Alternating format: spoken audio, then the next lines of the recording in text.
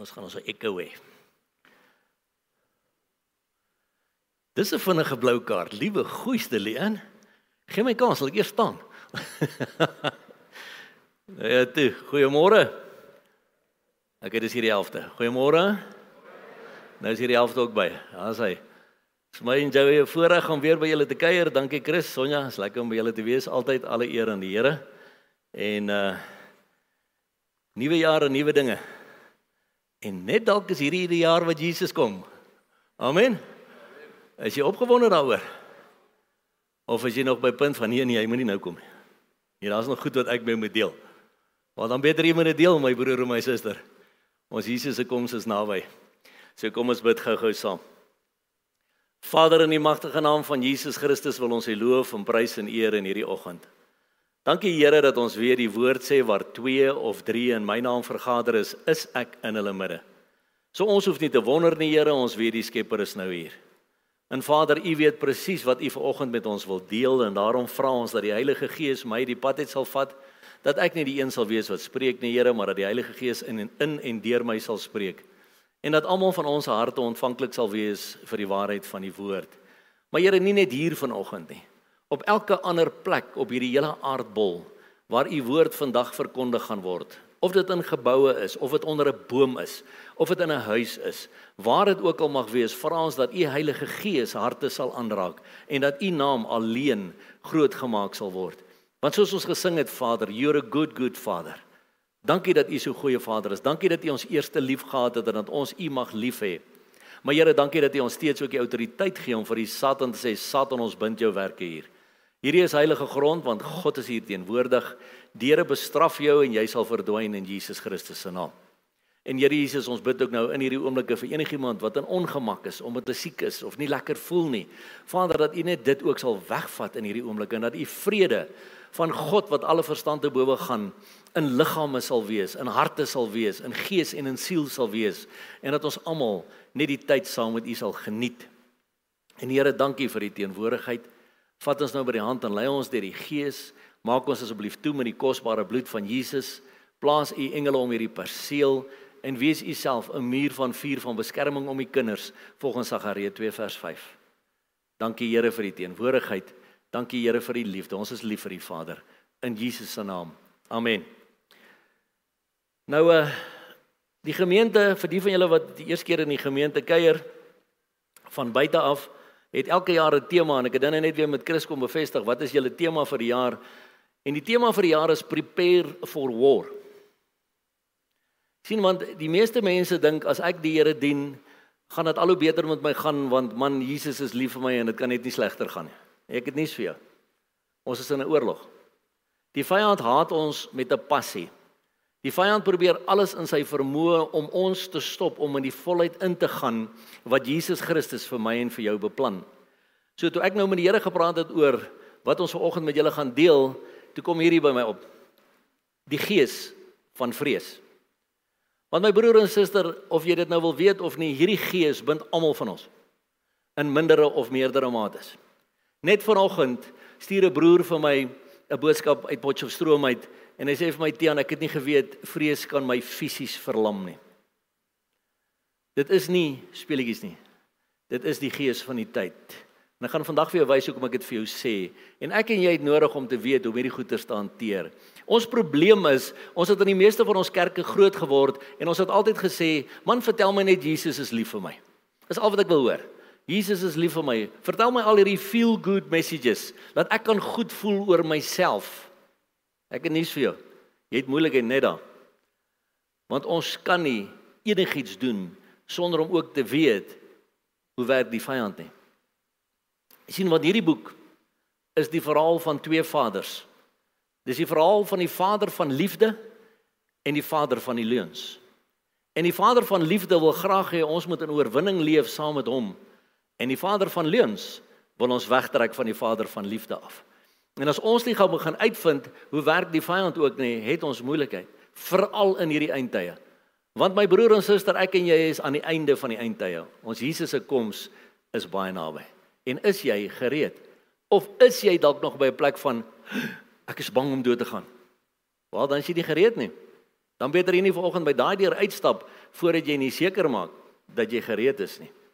Want as jy nog 'n vrees vir die dood het, my broer en suster, moet jy weet, hierdie gogga is besig om jou vas te bind.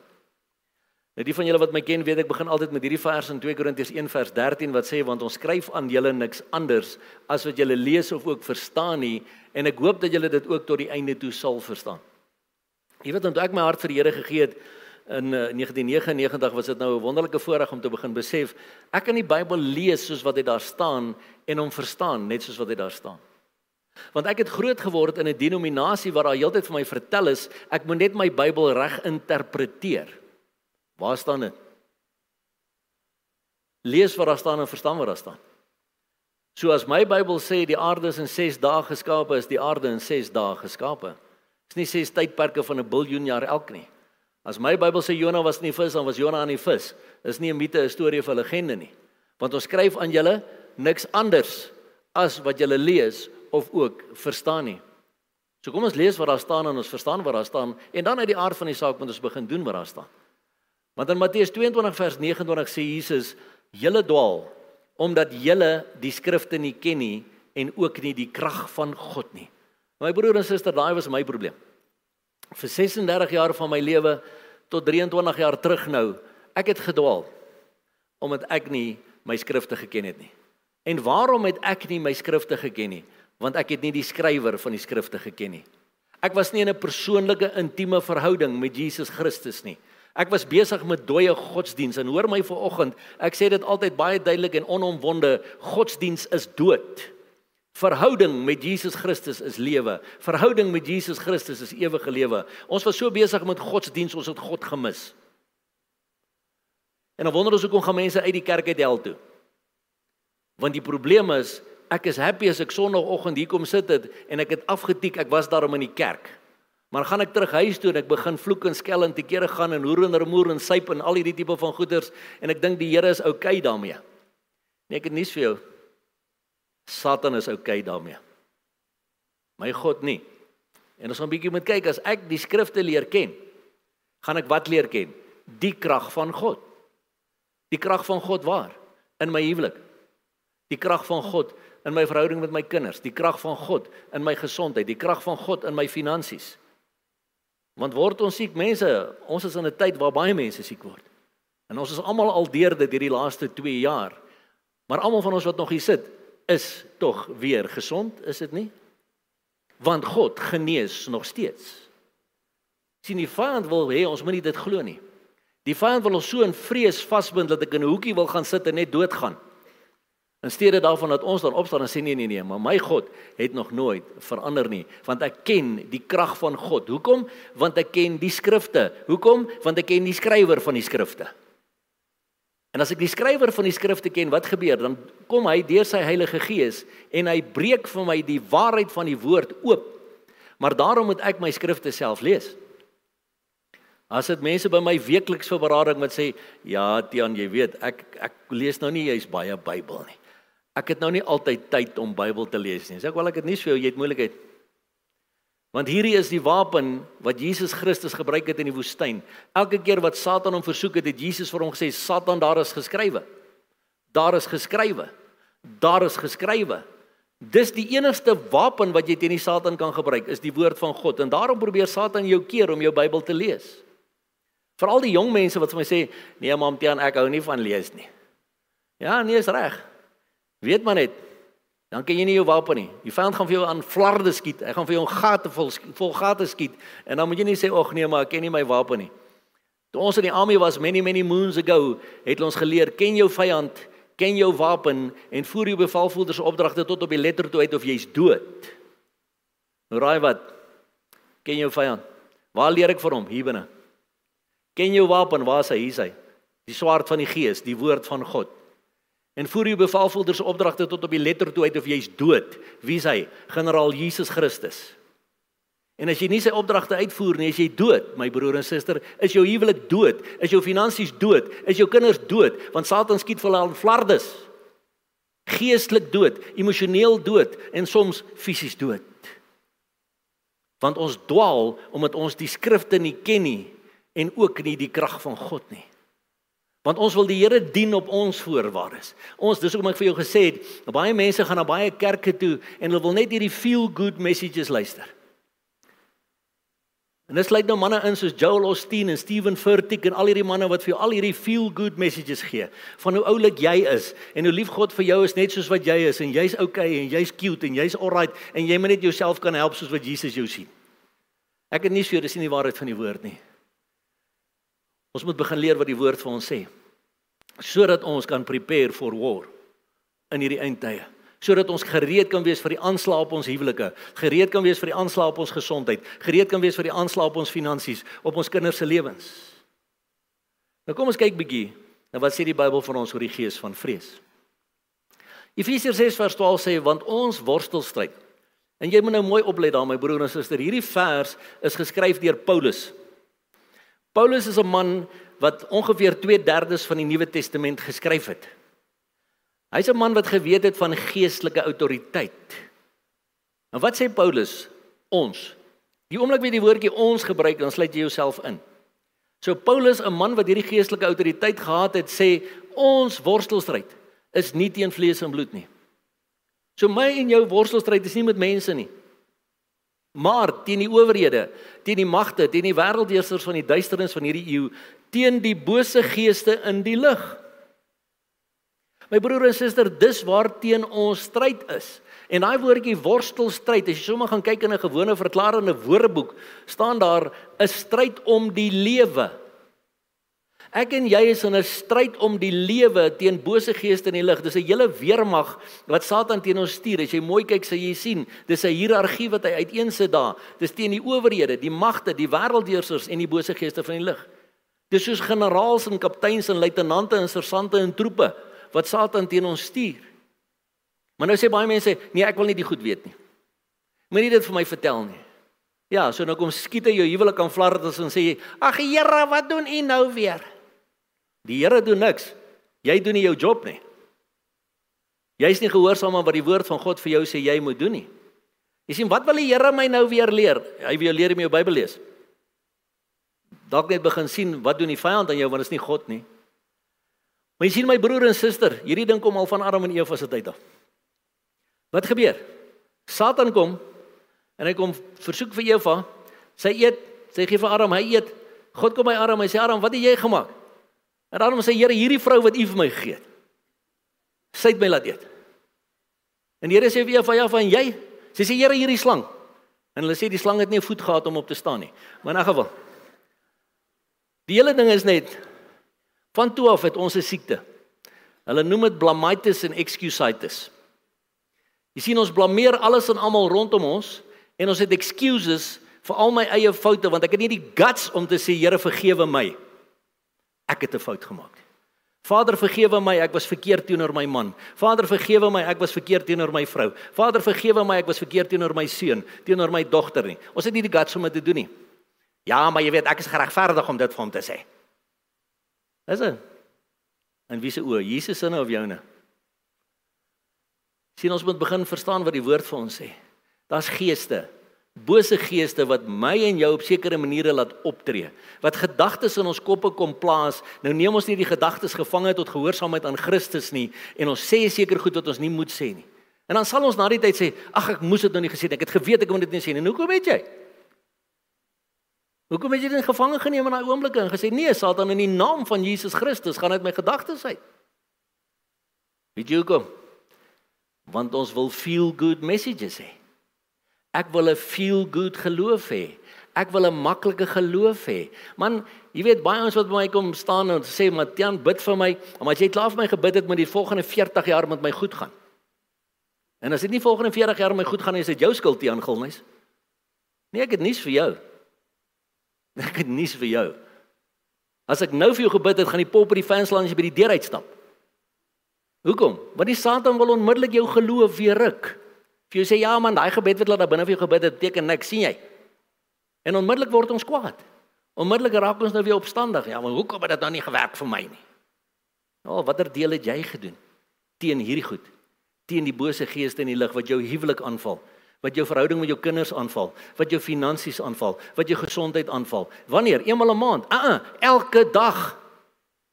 Elke dag. Satan skiet. Jy weet, toe ons ook in die army was, het ons geleer, as die vyand 20 keer op jou skiet, skiet jy nie net 2 keer terug nie. Jy skiet 40 keer terug of jy's dood. Nou kom Satan nou skiet hy, en my broer en suster, hy skiet hier. Dis gedagtes. Nou skiet hy 500 keer op 'n dag met allerlei negatiewe gedagtes in my kop in. En wat doen ons Christene? Ons skiet so 1 keer terug met 'n gebedjie. Ons skiet so 2 keer terug met 'n gebedjie. Hier by die 3de keer sê ons, ag, dit lyk nie of dit werk nie. Kom ek los dit maar. Exactly, ja. Jy is veronderstel om 500 keer terug te skiet. Hoekom doen jy nie? Want in Lukas 6 vers 46 sê Jesus, wat noem julle my Here, Here, en julle doen nie wat ek sê nie. Want in 2 Timoteus 1 vers 7 lees ons, want God het ons nie 'n gees van vreesagtigheid gegee nie. Hy is hier, hoor. Ek gaan hom nou afgooi hier.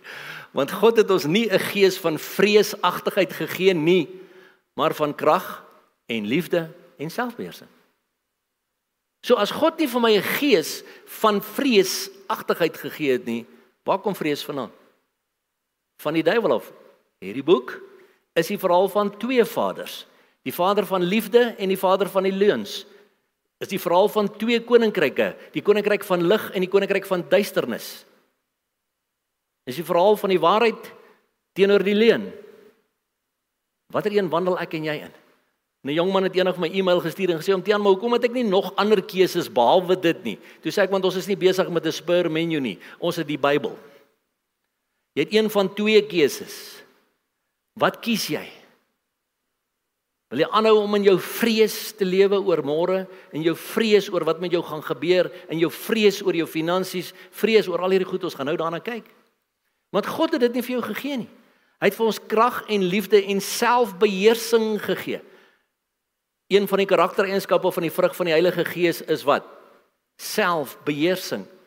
Sê die mense, nee, jy weet, ek kom myself nou net nie beheer in daai oomblik nie. O, maar jy het net Sondag gesê, ek is Heilige Gees vervulde kind van die Here. So het jy gelieg Sondag. Want as jy nie Maandag jouself kan beheer nie, het jy Sondag gelieg. As ek sê ek is 'n Heilige Gees vervulde kind van God, wat die vrug van die Heilige Gees in my dra. Want dis wat God vir ons gegee het. Krag en liefde en selfbeheersing. Maar Satan kom vang ons met die vrees.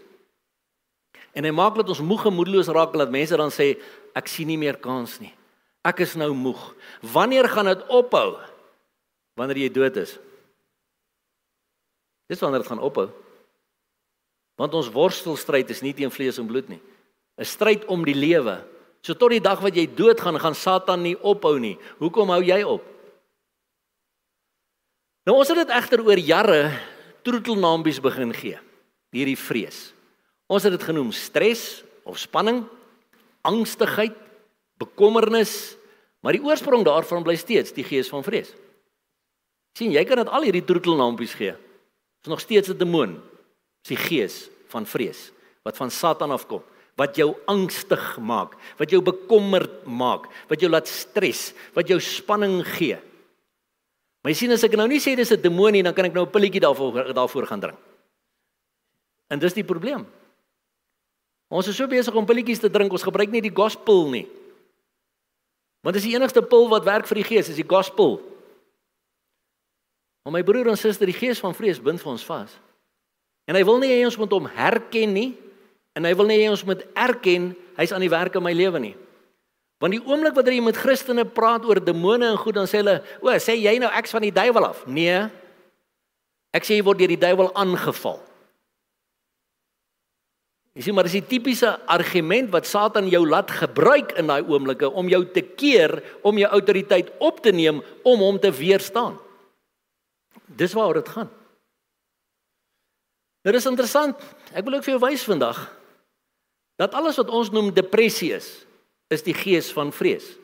Dit wat die wêreld 'n siekte wil noem, met allerlei sulke lang mediese en wetenskaplike name, is die gees van vrees. Kyk nou mooi, Spreuke 12 vers 25 sê, bekommernis in die hart van 'n mens druk dit neer, maar 'n vriendelike woord vrolik dit op. Nou die Hebreëse woord vir bekommernis is doga. Dit beteken anxiety, carefulness, fear, heaviness or sorrow. En die Hebreëse woord vir druk neer is shachot. Dit beteken to depress. That is, bow self down, crouch, fall down flat. En in die Engelse Bybel het dit so vertaal, soos in daai rooi gedeelte daaronder. Anxiety in the heart of man causes depression. So wat is anxiety? So daar staan in soveel woorde, vrees in die hart van 'n mens veroorsaak depressie. En nou is die probleem.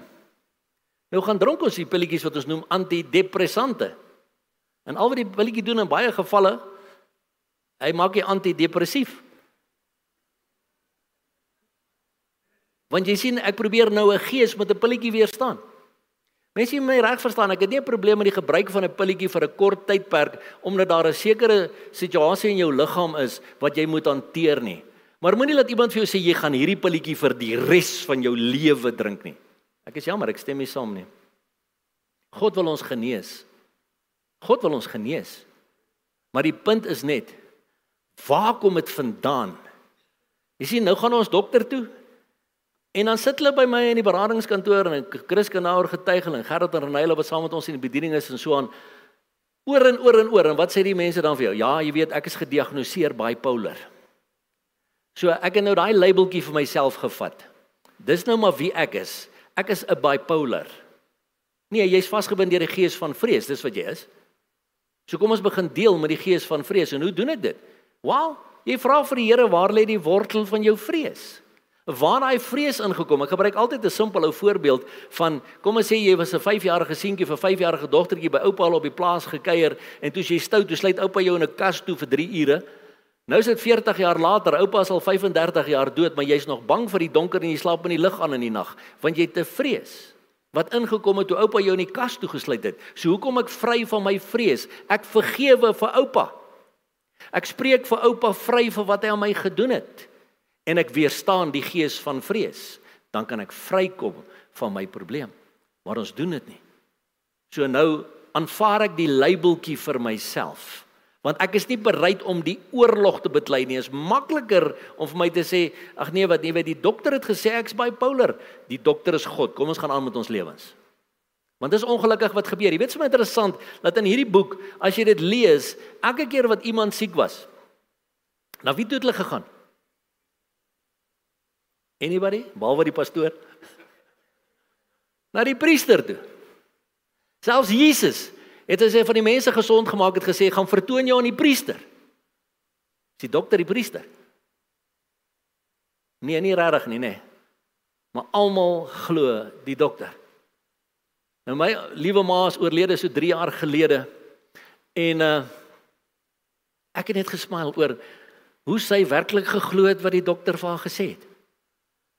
Sy het so 'n semi-beroerde aanval gehad toe sy 55 was, sy's dood op 80.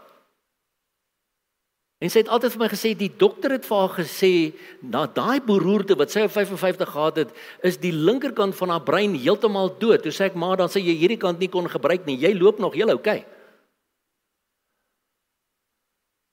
Jy sien, maar sy het die dokter geglo, die een helfte van haar brein is dood, maar hierdie arm werk nog. Hierdie been werk nog.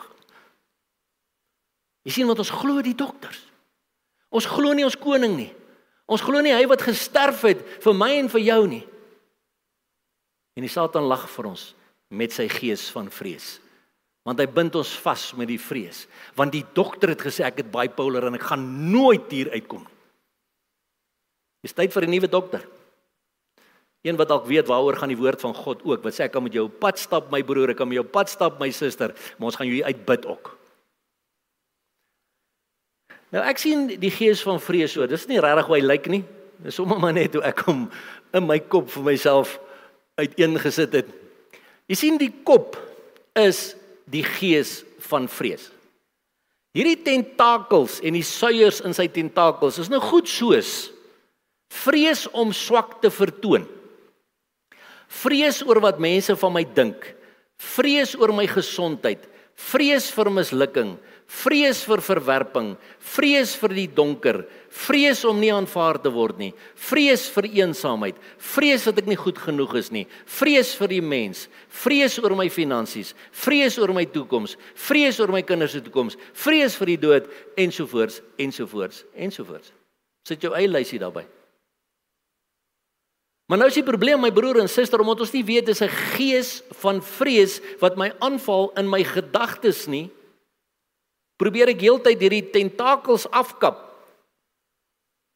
Deur 'n sielkundige te gaan sien, of 'n psigiater te gaan sien, en 'n pilletjie te drink, en al sulke tipe van goeders, maar ek skiet nie die kop af nie. Ek besef nie, maar dis 'n gees van vrees, wat my so laat vrees oor my kinders se toekoms nie. Ek weet nie wat gaan met my kinders gebeur nie. Bid. Gebruik jou autoriteit. Spreek die woord van God oor hulle. Wat doen ek met my finansies? Vrees oor my finansies. Vrees dat ek gaan doodgaan. Ek kom terug na daai net toe. My broer en suster, ek en jy wat almal sê ons is kinders van die Here. Ons wat almal sê ons is regtig lief vir die Here. Ek vra jou die vraag, hoekom is jy in baie gevalle nog steeds bang om dood te gaan? Praat jy dan nie die waarheid as jy sê, ek sien uit na die hemel. Ek kan nie wag om by Jesus te wees nie. Maar ek wil nie doodgaan nie. Ek is so bang om dood te gaan. Wel, ek kan jou een ding sê, nee. Ek kan nie wag vir die hemel nie. Miskien kan ek bang wees vir die manier wat ek gaan doodgaan. Dit kan dalk nie baie lekker wees nie. Dit kan dalk bietjie 'n probleem wees. Soos 'n ou my wil skiet met hy reguit en sekuur skiet. Laat dit kort en vinnig wees. Jy weet, daai tipe van goed. Maar hoekom sê ons is Christene en ons bang vir die dood? Is jy dan bang om by Jesus te gaan wees?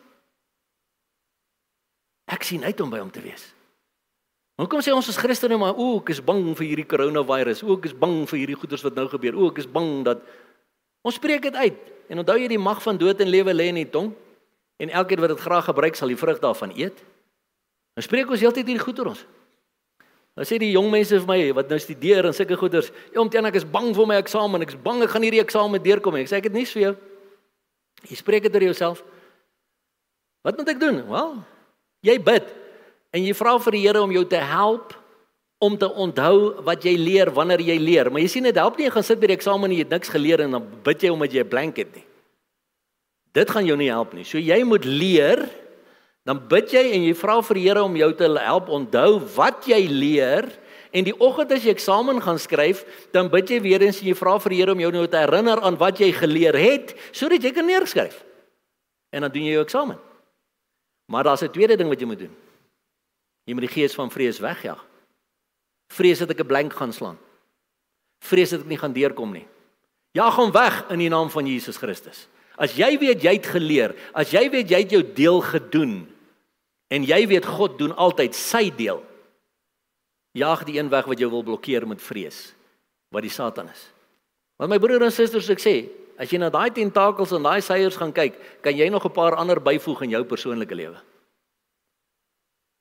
Waaroor is jy bang in hierdie oggend? Oor waaroor is jy bekommerd in hierdie oggend? Angstig, vol spanning. Jy weet ek het môre goed ingegee by die werk en ek het dit nog nie gedoen nie. Ek is nou net klaar, moenie worry nie. Gaan doen jou werk en doen dit reg en doen dit vir die Here. Maar jy sien, moenie laat spanning oor jou heers nie. Moenie laat die gees van vrees jou roel nie. Nou dis interessant, die woord vrees kom 326 keer in die Bybel voor.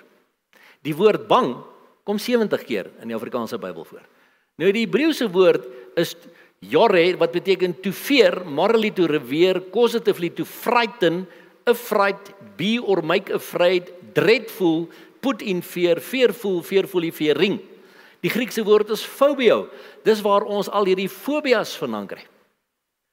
Weet ek ly aan claustrofobia. Ek is bang vir klein spasietjies. So wat het jy? Vrees. Waar kom hy vandaan? Satan. Hom nog nooit hanteer nie. Hoe doen jy dit? Jy gaan in hy lift in en jy sê Satan in die naam van Jesus Christus, hierdie gees van vrees uit my gedagtes uit. Wat is hier ander klomp fobias wat jy kry? Genade, jy het so streepfobias wat jy kry. Vrees vir spinnekoppe, vrees vir hoë geboue, vrees vir whatever alles. Is nog steeds alles die duiwel? Steeds al is die duiwel phobio, to frighten. That is passively to be alarmed, by analogy to be in awe of. Jy sien, is interessant, by analogy to be in awe of. Ek's eintlik, jy weet, dis in awe oor hoe sterk vrees in my lewe is, en dan val ek uit mekaar uit. Hy gaan verder, te sê, that is revere, be sore afraid, fear exceedingly. Dis wat vrees met my en jou doen, my broer en suster. Vrees oor my toekoms, vrees oor my finansies, vrees oor my besigheid, vrees oor ek nog 'n werk gaan hê teen volgende week. Maar my Bybel sê, kwel jou nie oor die dag van môre nie. Hoekom worry jy oor volgende week? Want jy sien, my broer en suster, moet een ding reg verstaan. In die ewigheid gaan ek en jy in een lang dag lewe. Het jy al daaraan gedink? Want die Bybel sê die son en die maan gaan daar nie meer wees nie. So dit gaan een lang dag wees. Hoe is dit moontlik? Jy lewe nog altyd in een lang dag. Jy al mooi daaraan gedink? Elke oggend wat jy wakker word, is dit vandag. Jy het nog nie een oggend wakker geword, is dit môre nie. Elke oggend wat jy wakker word, is dit vandag. Jy het ook nie een oggend wakker geword, dus jy terug in gister nie. Jy word nog elke oggend en vandag wakker. So ons lewe nog heeltyd in vandag, my broer en suster. So wat soek jy in môre? Weet jy wat soek jy in môre? Vrees. Dis 'n rekening van R2000 wat ons oor 2 weke moet betaal. Hoe gaan ons hom betaal? Jy lewe in vrees. Gee ons vandag ons daaglikse brood. Here, ek het vandag R50 nodig om petrol in my kar te gooi. Ek vertrou U vir R50 vir vandag, Here. Nie 'n saak met oor 2 weke nie. Maar dis wat die gees van vrees met jou doen. Die gees van vrees herinner jou aan môre en oormôre en volgende week en volgende jaar. En dan verloor jy vandag. Nou Genesis 3 vers 19 is die eerste keer waar ons nou mooi lees oor wat doen hierdie vrees. Is toe die Here nou met Adam gepraat het, toe roep die Here God na die mens en hy sê vir hom, "Waar is jy?" En hy antwoord, "Ek het u geruis gehoor in die tuin en gevrees, want ek is naak, daarom het ek my verberg." Sien, toe hulle uit God se heerlikheid uitval, is die heel eerste ding wat hulle beleef, vrees. En hoor my nou mooi vanoggend, my broer en suster, God vra vanoggend vir jou, waar is jy? Waar is jy in jou huwelik? Waar is jy in jou finansies? Waar is jy in jou verhouding met jou vrou, jou verhouding met jou man, jou verhouding met jou kinders? Steek jy ook weg vir God? Omdat jy vrees? Omdat jy besef jy's naak en nie bekleed met God se heerlikheid en met God se autoriteit nie? Nou gaan sit jy in 'n hoekie en wegkruip, want jy wil nie opstaan nie, jy het nie die guts om op te staan en vir die Satan te sê, ek sien jou, jy probeer my wegtrek van God af, ek gaan dit nie toelaat nie, uit my huis uit in Jesus Christus se naam. Ons doen dit nie. Dan sê ons, ag Here, wat laat U nou toe in my huis? Ja, jy weet, die Bybel sê, dis God se toelaatbare wil, jy weet. Hy leer my nou seker iets. Watter soort pa skop sy seun se knieë af om vir hom te wys hoe lief is hy vir hom? Nie my hemelse Vader nie. Nie my hemelse Vader nie. Maar jy sien, ons luister na die leuen van Satan. So waar is jy vandag, Adam en Eva? Kruip jy weg vir die Here? Of is jy bereid om te sê, Here, hier is ek. Ek het die guts om te erken, ek het 'n fout gemaak. Ek het die guts om te erken, ek het die gees van vrees plek gegee in my gedagtes. Vader, vergewe my asseblief dat ek dit gedoen het. So Satan, in die naam van Jesus, nou neem ek my autoriteit op en ek weerstaan vir jou in Jesus naam. Jy sien, dit is interessant, daar is 16 verse in die Bybel wat lees, moenie vrees nie. 3 verse wat lees, moenie bang wees nie. 32 verse wat lees, wees nie bevrees nie. En 57 verse wat lees, vrees nie. Dis nou nog buite in al die ander vorme van vrees, want jy het net al gesien as 326 teksverse wat die woordjie vrees bevat. Maar die punt is, ten minste 108 teksverse in die Bybel wat sê, ons moenie vrees nie. So, hoekom vrees ons? Maar ons sê ons is kinders van die Here. Getuig teenoor almal oor hoe goed die Here vir my is. Maar jy moet net nie môre kom nie, ek's nog nie reg nie. Getuig teenoor almal oor goed die Here vir ons, maar ek weet nie of ons die einde van die jaar gaan sien nie. Ek weet nie of my besigheid dit gaan maak nie. Dis tyd dat ons begin opstaan teen die aanslag van die vyand, my broer en my suster. Maar net om vir jou te wys, en dis die rede hoekom ek hierdie lesing vanoggend aanbied, want dis wat die Here vir my gewys het, omdat ons juis so die eindtye bestudeer en gereed maak vir ons Jesus se koms. Kyk mooi wat sê Lukas 21 vers 25 en 26 oor vrees. En daar sal tekens wees aan son en maan en sterre, en op die aarde benoudheid van nasies in hulle radeloosheid, wanneer see en branders dreun, en mense se harte besoek van vrees en verwagting van die dinge wat oor die wêreld kom, want die kragte van die hemele sal geskit word.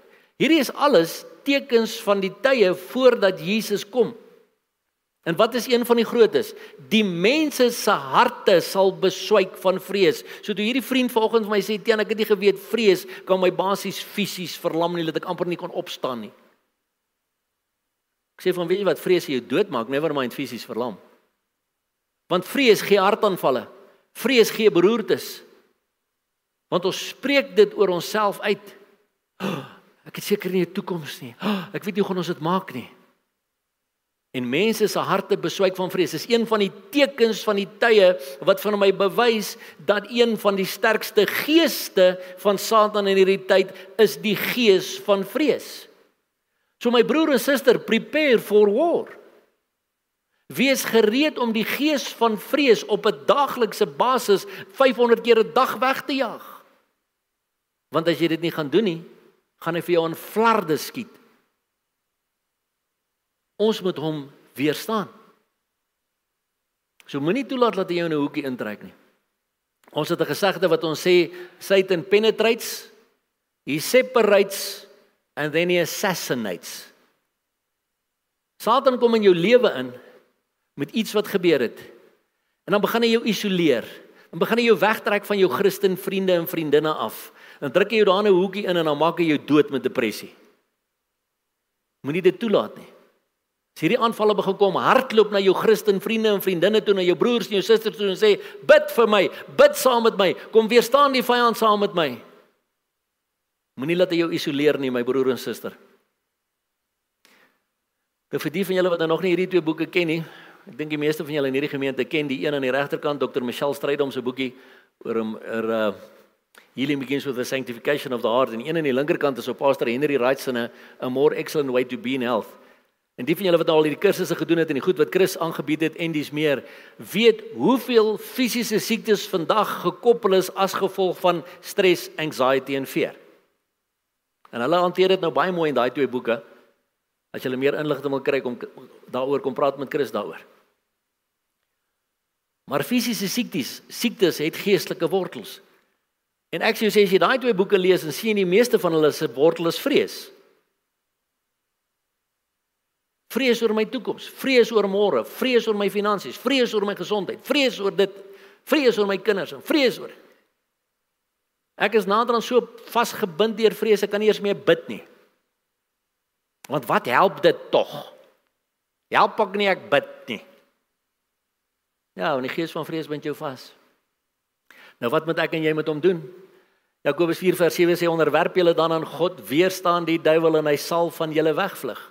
1 Petrus 5 vers 8 en 9 sê, wees nigter en waaksaam, want julle teestander, ek wil jy moet mooi kyk wat daar staan. Daar staan julle teestander. Daar staan nie God se teestander nie. Julle teestander. Wie is hy? Die duiwel. Loop rond soos 'n brullende leeu en soek wie hy kan verslind. Hom moet julle teestaan, standvastig in die geloof. Standvastig in watter geloof? Ek lewe nie meer nie, maar Christus leef in my. Galasiërs 2 vers 20. Hy wat in my is groter as hy wat in die wêreld is. 1 Johannes 4 vers 4. Ek is standvastig in daardie geloof van my. Maar wat moet ons doen?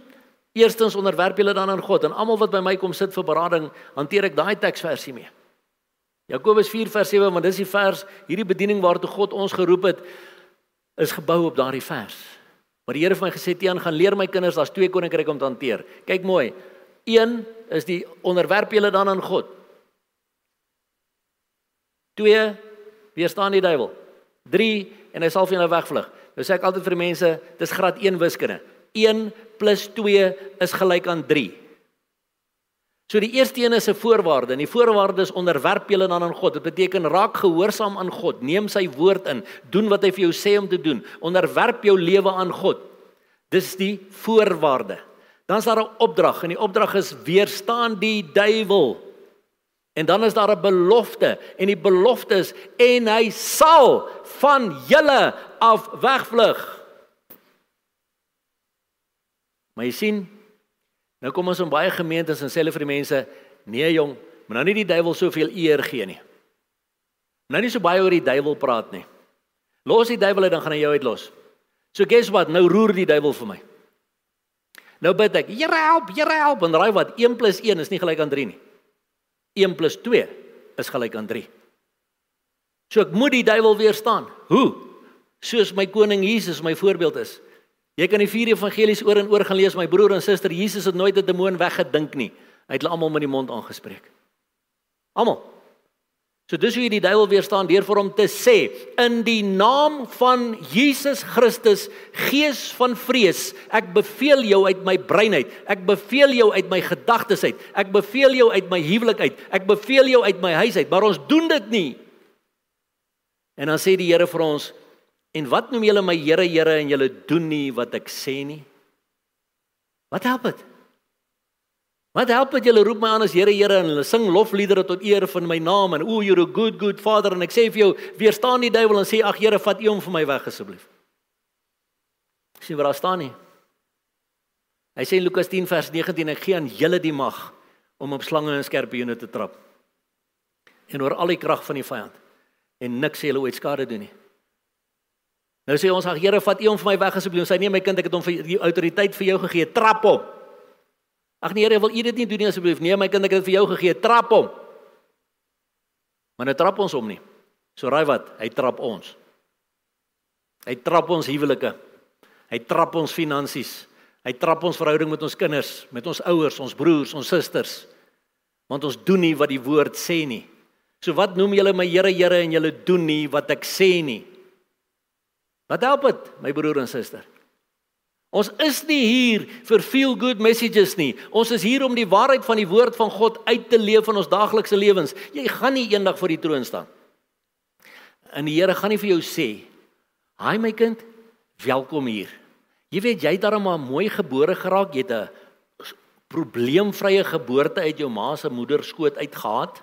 En toe jy nou groot geword, jy was in 'n goeie laerskool, en toe was jy in 'n goeie hoërskool, en toe jy nou 'n goeie universiteitsopleiding gekry, man, en jy het vir jou grantgraad gekry, en toe word jy nog 'n magister ook, jy kry toe nog 'n meestersgraad, en jy kry toe nog 'n PhD, en al hierdie goeders, en toe gaan kry jy 'n baie goeie job daar by Telkom, en jy werk toe nou baie goed daarso, en jy koop vir jouself 'n mooi Jaguar, en jy koop toe vir jouself 'n mooi huis, met 15 kamers, en al hierdie tipe van goeders, en toe gaan jy dood, en nou is jy hier, welkom my kind. Dis nie wat die Here vir jou gaan sê nie. Hy gaan vir jou vra, waar is die siele? My opdrag aan jou was, gaan maak disippels van al die nasies. Waar is hulle, my kind? Ek het jou nie op die aarde geplaas om 'n goeie job te hê, 'n mooi kar te hê en 'n mooi huis te bly nie. Waar is die siele saam met wie jy gewerk het? Waar is die siele saam met wie jy in besigheid was? Waar is die siele van die kinders wat saam met jou op skool was? Waar is die siele van die studente wat saam met jou geswat het? Waar is hulle, my kind? Dis wat God ons gaan vra. Waar is hulle? Praat jy met mense oor Jesus daar buite, as jy die geleentheid kry? Of nee, jy weet, daar's 'n tyd en 'n plek vir alles, ons is nie nou tyd vir kerk nie. Dis mos ons groot geword het. Wat doen jy met die opdrag wat God vir ons gegee het? Jy sien, maar Satan probeer ons stop. Hy gaan kwaad word vir my as ek nou met hom praat oor Jesus. Ek gaan dalk sy vriendskap verloor. Vrees. Gees van vrees. Kom maar net weer in. Julle moet hom teenstaan. Staan vastig in die geloof. Psalm 91 vers 5 tot 10 sê, jy hoef nie te vrees. Hier is een van die ander verse. Jy hoef nie te vrees vir die skrik van die nag, vir die pyl wat bedags vlieg nie, vir die pes wat in die donker wandel, vir die siekte wat in die middag verwoes nie. Waar is ons nou net daar? Hierdie pes wandel in die donker en in die middag en hy verwoes all over. En wat is jy veronderstel om te doen met hom? Jy hoef nie te vrees nie. Word ons siek daarvan? Ja, mense. So ek sê, daar's min van ons hier wat nog nie daardeur was hier afgelope 2 jaar nie. Maar tog sit ons vanoggend nog steeds hier, want God het ons genees. Want God genees nog steeds. Jy hoef nie te vrees vir hierdie ding nie. Maar jy sien, ons gaan so totaal in vrees en nou word ons kwaad vir mekaar oor, het jy die inspuiting gekry of het jy nie die inspuiting gekry nie? As jy die inspuiting gekry het, dan is jy besig om my siek te maak. As jy nie die inspuiting gekry het, is jy besig om my siek te maak. Woe! En die vrees bind vir ons vas. Hoekom is jy so in vrees? Want julle dwaal omdat julle die skrifte nie ken nie en ook nie die krag van God nie. That's why. Al val daar 1000 aan jou sy en 10,000 in jou regterhand, val hulle daar buite. O, jy is by hulle duisende. By hulle duisende. Maar jy sit nog vanoggend hier. Wat vir my sê, dis nog nie jou tyd nie, my broer en suster. Wat vir my sê, daar is duisende en 10,000 daar buite wat val, maar dit het nog nie na jou toe aangekom nie. So raai wat, jy het nog werk, my broer en suster. En jy weet, as ek moet val, gaan ek reguit huis toe, so don't threaten me with glory. Maar al val daar 1000 in jou sy, na jou sal dit nie aankom nie. Net met jou oë sê jy het aanskou die vergelding van die goddelose sien, want U, Here, is my toevlug, die Allerhoogste het jy jou beskutting gemaak. Het jy? Want as jy die Allerhoogste jou beskutting maak, dan gaan jy klaarmaak met jou vrees. Vrees vir môre, vrees oor my finansies, vrees oor my gesondheid, vrees oor my kinders se toekoms, vrees oor dit, vrees oor dat.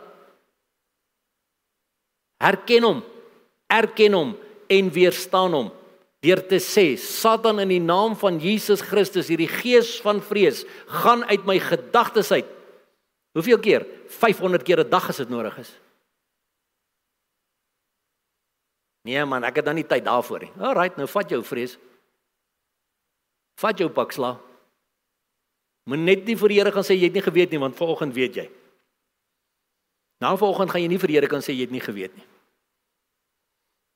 Openbaring 2 vers 10 sê, vrees vir niks wat jy sal ly nie. Kyk, die duiwel gaan sommige van julle in die gevangenis werp, sodat julle op die proef gestel kan word. Julle sal 10 dae lank verdrukking hê. Wees getrou tot die dood toe, en ek sê jou die kroon van die lewe gee. Vrees vir hoeveel? Niks. Wat jy sal ly nie. My broer en suster, ek en jy as kinders van die Here is in die visuur van Satan. Hy teiken vir ons, hy haat ons, hy probeer ons uitvat op allerlei maniere, en ja, daar is moeilike goed wat ons tref, ja, mense word siek, ja, mense verloor hulle besighede, ja, mense se geliefdes gaan dood, maar vrees vir niks wat jy sal ly nie. Hierdie goed kom, wees gereed vir dit, en wanneer dit kom, hanteer dit in die krag en in die naam en in die autoriteit van Jesus Christus van Nasaret. Want ons kan dit nie in ons eie krag doen nie. Maar jy sien, is omdat ons so geluister het na die feel good messages daar buite, dat as die poppe nou die fans slaan, sê ek, ag Here, ek is dan so 'n goeie ouetjie, hoekom gebeur hierdie slegte goed met my nou? Want jy's 'n kind van die Here, dis hoekom. Satan haat jou, dis hoekom. En hy stuur al sy geeste teen jou, sy hele weermag stuur hy teen jou. En as jy hom nie weerstaan nie, het jy moeilikheid. Skiet vir jou in flardes. En jy weet hierdie bediening waartoe die Here ons geroep het, en deur sy genade is dit regtig vir ons 'n wonderlike voorreg. Nou die 23ste Januarie is hulle 20 jaar wees wat ek en Joey in hierdie bediening is. En hierdie 20 jaar het hy my geleer, en dis hoekom ons bediening se naam is Autoriteit in Christus Bedieninge. Want die Here het vir my gesê, Tiaan, gaan leer my kinders weer van hulle autoriteit in Christus, want hulle het hulle autoriteit vir die pastoor gegee, hulle autoriteit vir die dominee gegee, hulle autoriteit vir die ouderling gegee, want as die pop by die fans slaan, dan bel hulle die pastoor, in steede van homself te bid en die geeste weg te jaag uit hulle huise uit. Baie mense bel my en sê, Tiaan, jy weet, my ma sê, kan ons vir haar gaan bid? Dis ek nie gaan bid, jy vas, is jou ma. Ek daarom nou nie regtig so erg nie, maar ja. Ons bid natuurlik nog saam ook. Maar die punt is, jy moet weet wat is jou autoriteit, my broer en suster. Jy moet weet hoe om die aanslag op jou huwelik te hanteer. Jy moet weet hoe om die aanslag op jou gesondheid te hanteer. Want as jy my vanaand 12 uur gaan bel, gaan jy my nie in die hande kry nie, want my foon is af. Jy sien, ek's nie Jesus nie, die bewaarder van Israel, slymer of slaap nie, ek sien hy nie. Ek slaap. Jy sien, maar as jou popo die fan slaan 12 uur by jou eie huis, het jy die autoriteit om die popo te hanteer. My broer en suster, sien nou op om jou autoriteit in my te probeer vind, jou autoriteit in Christus te probeer vind, jou autoriteit in iemand anders te probeer vind. Begin jou autoriteit opneem in jou huis, want God het hom vir jou gegee. En dis waaroor dit gaan. Weet jy wat? En dan kan ons lekker as vriende net saam wees. Dan kan ek sê, stuur gou 'n WhatsApp. Hoorie, bid net saam, hier's 'n ding wat ek uit my huis uit wil jag. Ek's met jou. Roer hom, vat hom fluffy.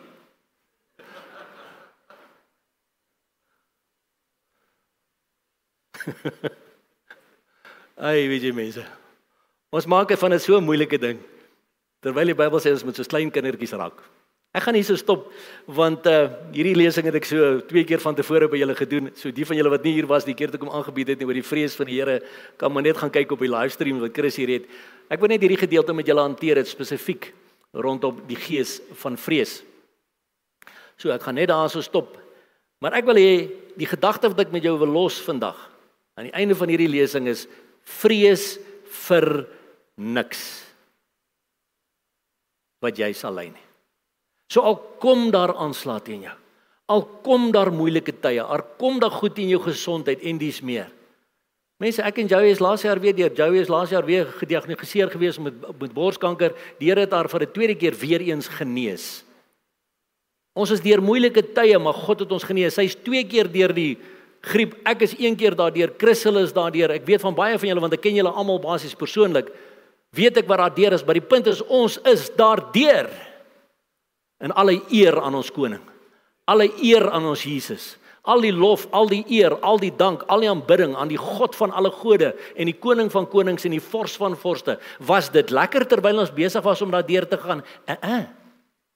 Jy sit dalk nou in 'n situasie wat dinge nie lekker is in jou finansies nie. Dis nie lekker nie. Dis swaar, dis moeilik, maar weet jy wat? Ons God is nog steeds in beheer. Ons koning is nog steeds op die troon. Want die eerste vraag wat mense gewoonlik vra as so iets gebeur is, ja, maar waar is die Here nou? Op dieselfde plek waar hy nog altyd was, op sy troon. Hy het nog nie gemove nie. Die punt is, waar's jy, Adam? Waar is jy? Hardloop jy nog weg van God af? Of begin jy bietjie die stange vat? Tyd spandeer met die woord van God en die God van die woord. Want as ek nie tyd spandeer met die woord van God en die God van die woord nie, het ek moeilikheid. Want net hy kan sy skrifte vir my openbaar. Net hy kan my leer wat is my autoriteit. As my vrou in die middel van die nag wakker word en sy voel nie lekker nie en ek kan sê Satan in Jesus naam los my vrou uit. Ek hoef nie enigiemand anders te bel en sê, hoorie, kan julle gou vir my bid, Jesus nie lekker nie. Hoor my, nog 'n ding moet julle net reg verstaan vandag. My Bybel sê Matteus 18 vers 19, waar 2 van julle oor 'n saak saamstem, sal God dit so laat wees. Soos iemand in jou huis bietjie swaar kry of siek is of so aan, hoef jy regtig nie te worry omdat jy nie 15,000 mense op WhatsApp in die hande kry nie. Kry net een ander een in die hande. Want waar 2 oor 'n saak saamstem, sal God dit so laat wees. Want ons dink ons as al 15,000 bid, dan is die gebede bietjie kragtiger. Nee, ek het nie so. 2 is net so kragtig soos 2000 wat bid. So moenie laat Satan jou weer met daai vrees vang nie. Oh, ek het nou nog nie genoeg mense wat saam bid nie. Ek moet nog mense kry wat saam bid. Nee. Ja. Mense, julle moet een ding reg verstaan, Satan hou nooit op nie. Die vraag is, gaan ek en jy ophou? Gaan ek en jy ingee? Gaan ek en jy sê, nee wat, dis nou genoeg. Maar dis wat mense vir my sê, ek's nou moeg. Ek wil nie meer nie. Ja, Satan is besig om jou te isoleer. Want my Bybel sê in Filippense 4 vers 13, ek is tot alles in staat deur Christus wat my die krag gee. Alles is alles, my broer en my suster. Ek is tot alles in staat. Ja, ek is bang oor my gesondheid. Weet ek het nou 'n bietjie probleme met hierdie arm, ek is so bang ek gaan hierdie arm verloor. Moenie vrees oor jouself spreek nie. Spreek lewe. Spreek lewe oor jou toekoms. En in elk geval, wanneer ek hierdie arm verloor en hierdie arm verloor en hierdie been verloor en hierdie been verloor en ek verloor die hart, dan gaan ek huis toe. Ek is gereed om by my koning te wees En raai wat daai kant gaan jy nie arms verloor nie, jy gaan nie bene verloor nie, jy gaan nie ledemate kan verloor nie. So, hoekom is jy so bang om aan die ander kant uit te kom? Want ek het nog gevrees vir die dood. So moenie loop voor ek saam jou gebid het vandag nie. Amen. Kom ons bid saam. Vader, in die magtige naam van Jesus Christus wil ons U loof en prys en eer. Dankie Here dat ons weet U is nie die een wat ons 'n gees van vreesagtigheid gegee het nie, maar van krag en liefde en selfbeheersing. En Here, daarom wil ek vra dat U Heilige Gees die naprediker sal wees van hierdie boodskap. Dat elkeen van my broers en my susters sal sê, Here, leer my om myself te beheer, die vrees wat Satan in my wil plaas, dat ek my autoriteit sal opneem in die naam van Jesus Christus, dit sal weerstaan, en dan weet ek, Vader, dat hy sal van my af wegvlug, want U woord sê so. En Vader, dankie dat U altyd getrou is aan U woord. Dankie dat ons weet, U het 'n plan met elkeen van hierdie kosbare broers en susters van my se lewe. En Here, ons weet ook die Bybel sê, hoe nader ons aan die einde kom, hoe nader ons aan die koms van Jesus kom, hoe meer boos raak Satan se aanslag. Want hy weet sy tyd is min. En daarom, Here, wil ek vra dat hierdie kosbare prinse en prinsesse wat voor my sit vandag, elkeen sal sê, Here, begin my. Here, ek wil vandag kom erken waar ek plek gegee het vir die gees van vrees. En Here, ek wil vandag vra, vergewe my daarvoor, en Vader, leer my nou om my autoriteit op te neem en dan vir die Satan te sê, in die naam van Jesus Christus, uit my huwelik uit my finansies uit my besigheid uit my gesondheid uit in Jesus se naam. Here, en dankie dat U ons daardie autoriteit gee, en dankie dat U nooit verander nie, want Jesus Christus is gister, vandag en tot aan alle ewigheid dieselfde, en ons eer U daarvoor. In Jesus se naam. Amen. Amen. Dankie Chris.